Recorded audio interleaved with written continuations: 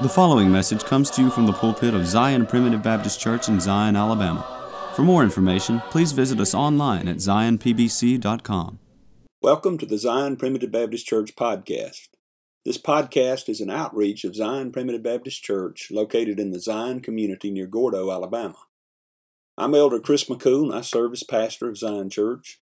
We're a congregation of believers who trust in the simple message of God's sovereign grace, where families come together to worship God in spirit and in truth through the simplicity of preaching, praying, and singing. Zion Primitive Baptist Church is located at 9487 County Road 49, Gordo, Alabama. If you live in the Gordo area, or if you are visiting in the area, please join us for worship. We meet every Sunday at 10:30 a.m. and 5 p.m., and on the first and third Wednesday evenings at 6:30 p.m. Today's message is the second half of a sermon preached on the topic of justification by faith and justification by works. This sermon is a part of our Kingdom of God series, where we've begun to look at our articles of faith here at Zion Primitive Baptist Church. The article of faith under consideration is Article 5, which states that we believe that sinners are justified only in the sight of God by the imputed righteousness of Jesus Christ. Now, that article of faith is primarily talking about justification by grace, which occurs in the courtroom of eternal heaven. But in order to understand justification fully in the Scripture, we must realize that there are two other courtrooms wherein justification occurs. And it's a different type of justification than justification by grace. Justification by faith occurs in the courtroom of the heart and mind. Justification by works occurs in the courtroom of men's opinions. We started yesterday looking at justification by faith, and today we'll conclude that topic and begin to look at the topic of justification by works, as found in James chapter 2 and verse 21. But first, we have a song selection that I hope you enjoy.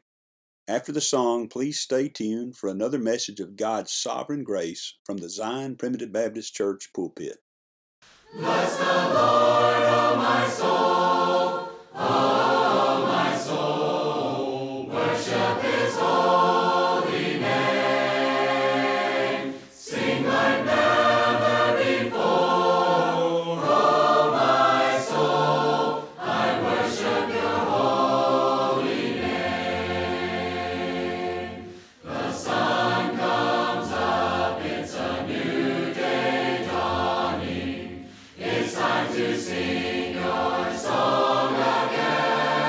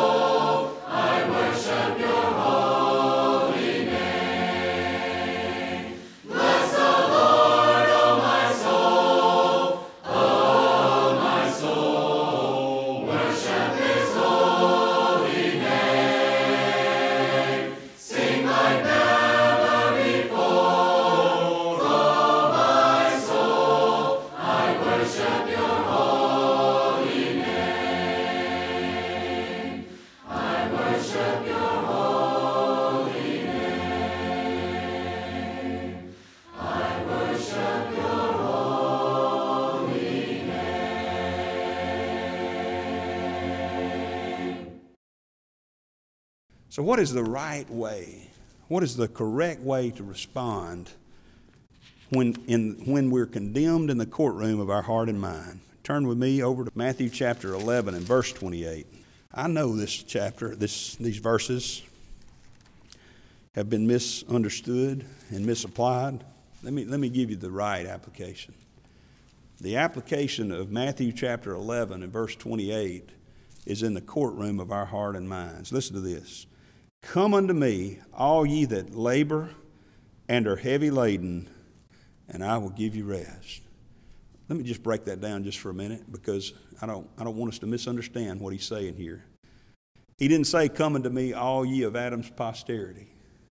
He didn't say everybody out there. He said, no, just those that labor and just those that are heavy laden. In other words, there's people out there that don't have any desire for Christ. They don't see themselves as sinners. They're not under the conviction of sin. Those are not interested. And there are people out in the world who are not laboring. They're not burdened. You know, the burden of sin afflicts only God's children. There are those out in the world that don't labor under a burden of sin. But here's what Jesus says. Jesus says, all of you that are laboring, all of you that are heavy laden, all of you that are thirsty, who are hungering and thirsting for righteousness, you come to me. And I'll give you eternal life. That's not what he said, is it? He said, I'll give you rest. I'll give you rest. You know, that fits right in with what we're talking about. When you're born of the Spirit and you're condemned in your heart and mind as a sinner, as the sinner that you are, and in that courtroom you're seeking for justification, there's only one place you can go. You can't go to your works. You can't go to your church. You can't go to your religious exercises. You can't go anywhere else but the Lord Jesus Christ. Come unto me, he says. If you're laboring and you're heavy laden, you come to Jesus. You know, that is an exercise that we can do. It doesn't get us into heaven. You don't have to come to Jesus. You can choose to try to, like those Jews, go about to establish your own righteousness, but you'll be miserable all of your life. One day you'll be in heaven, but you may still try to choose your way to heaven, or to accept your way to heaven, or to work your way to heaven, or to do all these various things. Beloved, come to Jesus. Believe on Him. Belief is an exercise of your will, believe it or not. I know we emphasize here at this church that belief, believing on Him and believing in these things of the Scripture are not the prerequisite to going to heaven, but you ought to do it because you'll never be happy if you're not. In fact, you will stand in the courtroom of your heart and mind unjustified until you come to Jesus. He says, all ye that labor and are heavy laden. Are you burdened under your sin? Are you trying to work your way to heaven? Are you trying to make the right decisions, do the right things? Forget about all that. Forget about all that. You're a child of God, or you wouldn't be worried about it. Come to Jesus. Lay the burden down. He says, take my yoke upon you. Learn of me. For I am meek and lowly in heart, and ye shall find rest unto your souls. For my yoke is easy and my burden is light. See, that's the right way to respond. Come to Jesus. Back over in Romans chapter 4 in verse 1. Listen to this. What shall we say then that Abraham our father as pertaining to the flesh hath found? For if Abraham were justified by works, whereof he hath whereof to glory, but not before God. For what saith the Scripture? Abraham believed God, and it was counted unto him for righteousness. Notice here, it was counted unto Abraham, not unto God. There's nothing that can be counted unto God for righteousness except the imputed righteousness of the Lord Jesus Christ. But Abraham trusted God. Abraham believed in God. Abraham was justified in the courtroom of his heart and mind because he put his faith in God. And skipping on down for lack of time to verse 23. He says, now it was not written for his sake alone that it was imputed unto him, but for us also, to whom it shall be imputed, if we believe on him that raised up Jesus our Lord from the dead, who was delivered for our offenses and was raised again for our justification. You see, beloved, here, when we believe that Jesus was delivered to redeem us from our sins and was raised from the dead because his work of justification was accepted of God, and then God imputes righteousness into the courtroom of our heart and mind, and by faith, we believe in the finished work of the Lord Jesus, and we can declare ourselves just before God. You know, there's no other way I can declare myself just before God but by trusting and hoping in the finished work of the Lord Jesus Christ. In verse 1 of chapter 5, listen to this. Therefore, being justified by faith, we have eternal salvation with God? No, we don't have eternal salvation. That comes another way. But we have peace with God through our Lord Jesus Christ. You see, justification by faith is when we see ourselves as the condemned sinners that we are. But instead of trying to work our own way out to find peace with God, we just trust that the Lord Jesus Christ has done it all. See, that trust, that faith reconciles us to God. That trust and faith brings us peace with God. It's a different type of justification than eternal justification. But you say, preacher, wait a minute now. You just read to me that it's justification by faith without works. And yet, when I turn over to James, and you might turn there, chapter 2 and verse 21, we read, was not Abraham, our father, justified by works when he had offered Isaac, his son, upon the altar? Seest thou, he says in verse 22, how faith wrought with his works, and by works his faith was made perfect? So hold on here. I'm getting confused. You've already explained justification by grace is solely and wholly of God, and it's in the courtroom of eternal heaven. And you've explained, though, that justification by faith is in the courtroom of your heart and mind, and it doesn't have anything to do with works either. But now you're saying there's justification by works? Yes, but remember what I said. You got to know which courtroom you're in. You got to know which courtroom you're in. These seem to contradict, but I tell you, beloved, they don't, because the difference is justification by grace is in the courtroom of eternal heaven. Justification by faith is in the courtroom of our heart and mind, and justification by works is in the courtroom of men's opinions, the courtroom of public opinion. Remember what we said? We got to have law for there to be a courtroom. You don't have to turn back over there, but read the Beatitudes, the Sermon on the Mount sometime. Matthew chapter 5 and verse 16, Jesus says, let your light so shine before men that they may see your good works and glorify your Father which is in heaven. There you see the law given. You see the lawgiver, which is Christ. So who's the judge in this courtroom? It's other men. It's those living around us. It's our neighbors. Look here in James chapter 2 again. And look particularly in verse 18. Notice what he says here. Yea, a man may say, thou hast faith, and I have works. Show me thy faith without thy works, and I will show thee my faith by my works. Here is the judge, you see. The judge is those living around us, those who look upon us and say, you know, he's a member of Zion Primitive Baptist Church.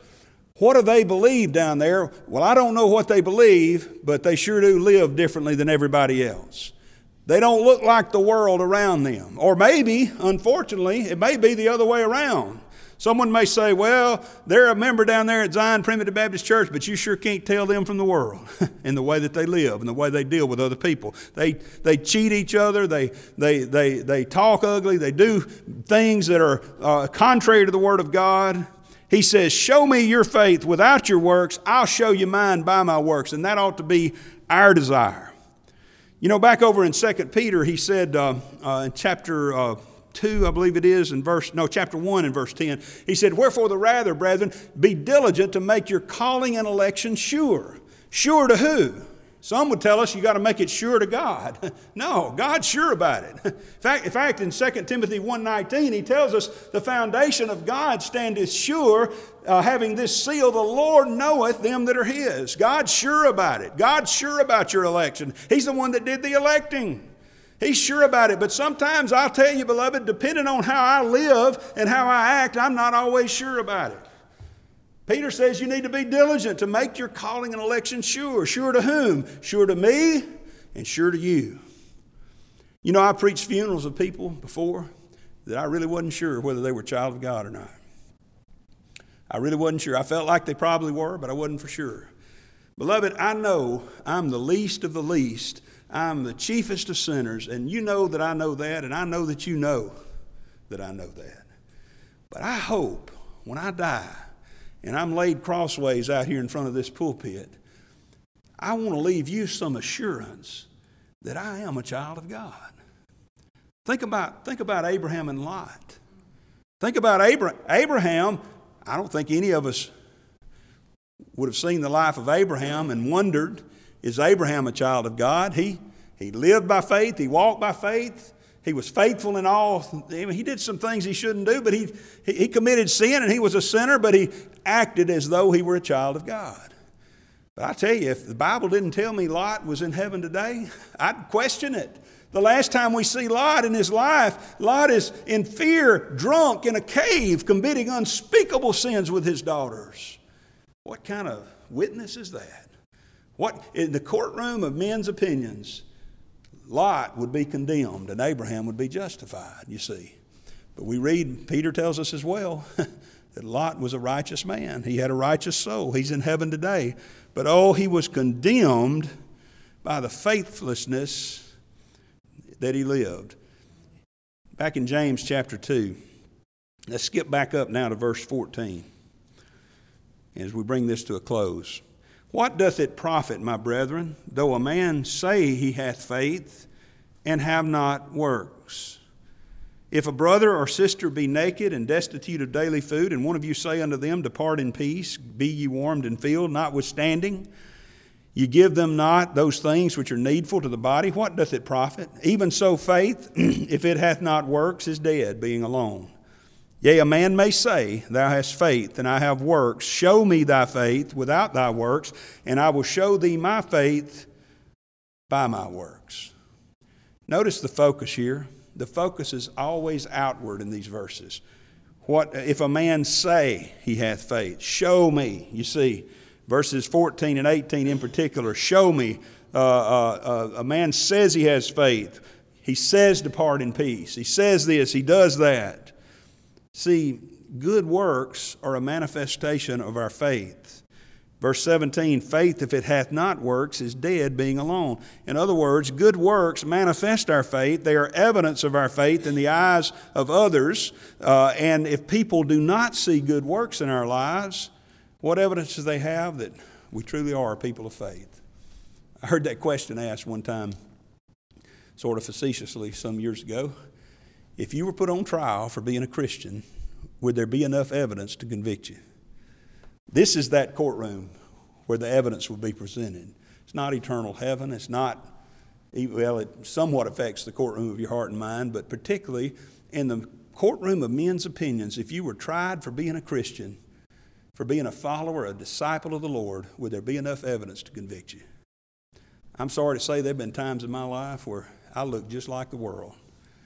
There's still times, I'll tell you, I hate to even confess this, but there are times even now as your pastor that if you could see how I act at home sometimes, and even my family doesn't even see this, but there are times when there is no way, if you took a snapshot of my life on that day, you say, boy, that fella's going to bust hell wide open.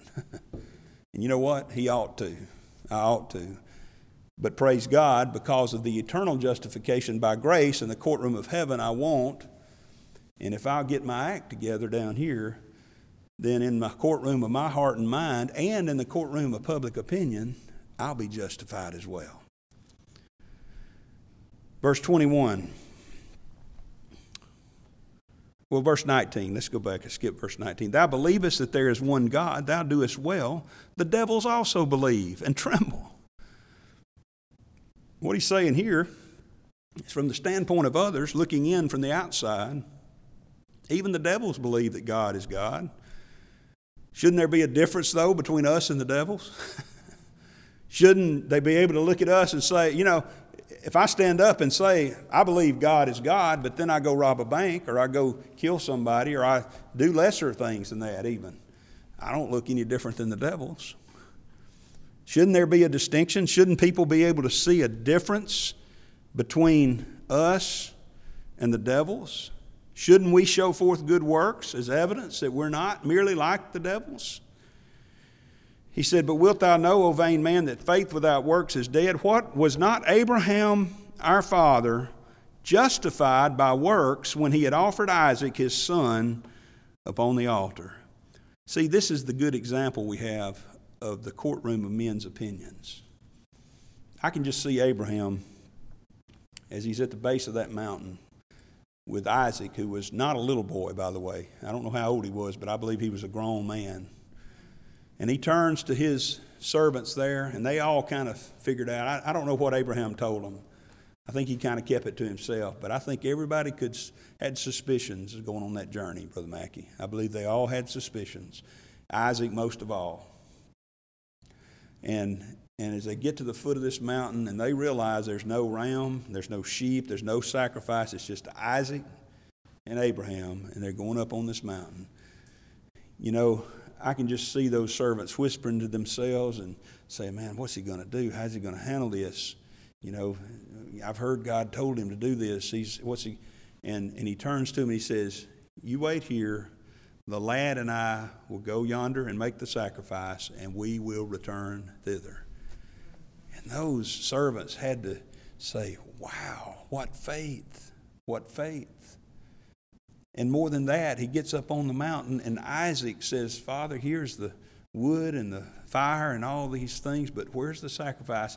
And Abraham looks at his son and he says, God, my son, God will provide himself a lamb for the sacrifice. He will provide himself. I can see the faith stirred up in Isaac. As Isaac wasn't wrestled to the ground and tied up and laid on the altar, Isaac was too big for that. Isaac was willing to go. And Abraham, as he raised the knife, suddenly the Lord stopped him there and said, Abraham, Abraham, I know now that you're faithful. God already knew this. What's he talking about? Abraham, you've proven it now. You've proven it. We know Abraham was faithful, don't we? Not because he said he was, but because of what he did. You see, verse 22, seest thou how faith wrought with his works, and by works was faith made perfect. And the scripture was fulfilled, which saith, Abraham believed God, and it was imputed unto him for righteousness, and he was called the friend of God. I find that encouraging, that it's in the courtroom of public opinion where we perform works of faithfulness, where we do works of righteousness, that we ultimately may find ourselves in the category of being the friend of God. Lot was a child of God. He didn't act very faithfully. He didn't act like one. But Abraham acted like one. He did good works. And he was justified in the courtroom of public opinion. And he was even called the friend of God. See, these courtrooms are important. And especially this courtroom of public opinion. The courtroom of public opinion, justification by works, is important to our impact on this world. It's not going to get us to heaven. That's not where the courtroom is. It's here and now. It's your neighbors. It's your friends. It's your coworkers. It's those that in your family. It's those that are living around you. And Jesus said in Matthew chapter 5, he said, "You're the salt of the earth." He said, if the salt have lost its savor, wherewith shall it be salted? Later on he says, you're the light of the world.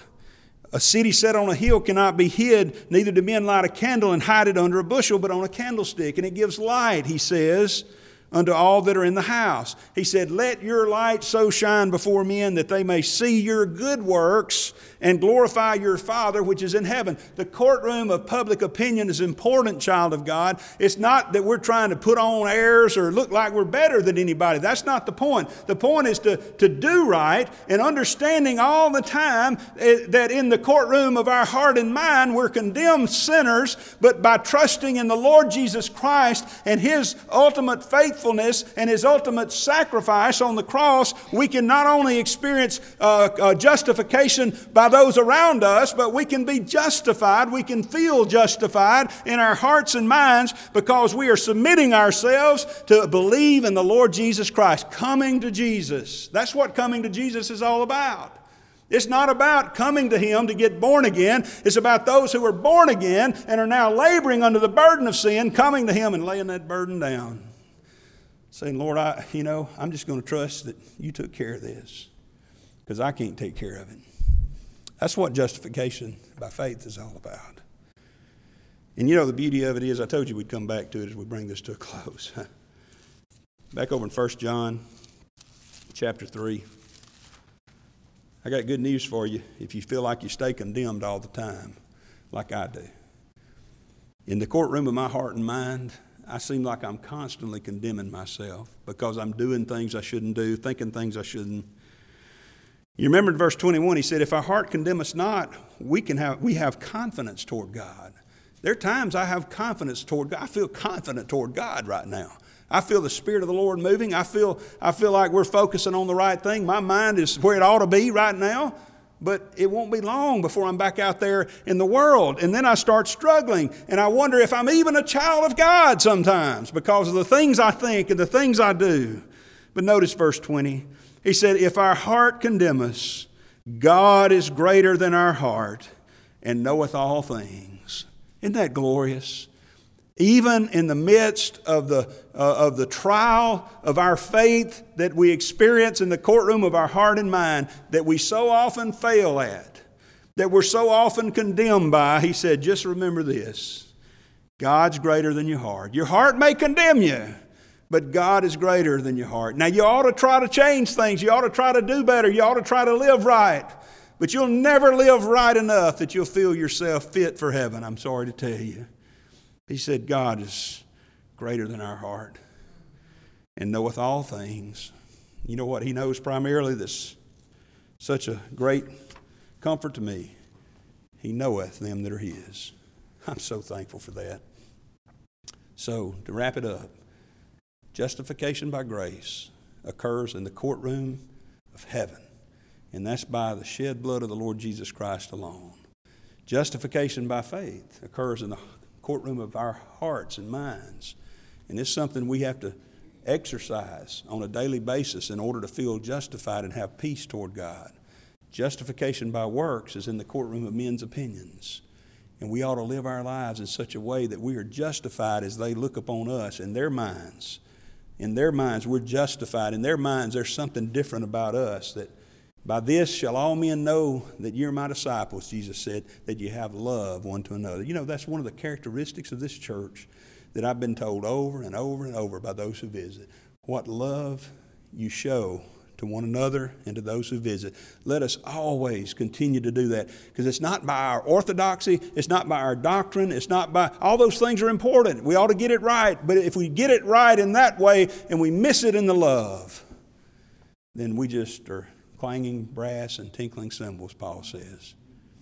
So let's rest in the fact that we've been justified by the blood of Christ. And let's try this week to remain justified in our minds and in the courtroom of men's opinions. Thank you for joining us today on the Zion Primitive Baptist Church podcast. I hope the message has been uplifting and beneficial to you, and that the Lord will continue to bless you to grow in grace and knowledge of the truth. Join us again tomorrow for another message of God's sovereign grace. If you would like to subscribe to our website, please go to www.zionpbc.com and sign up for email updates. If you have any questions, please feel free to contact the church at zionpbc1847@gmail.com. That's ZIONPBC1847@gmail.com. or you can email me directly at jchrismccool@gmail.com. That's the letter J, CHRISMCCOOL@gmail.com. Again, thank you for listening. May the Lord bless you is my prayer. We thank you for listening to today's message. For more information, please visit us online at zionpbc.com.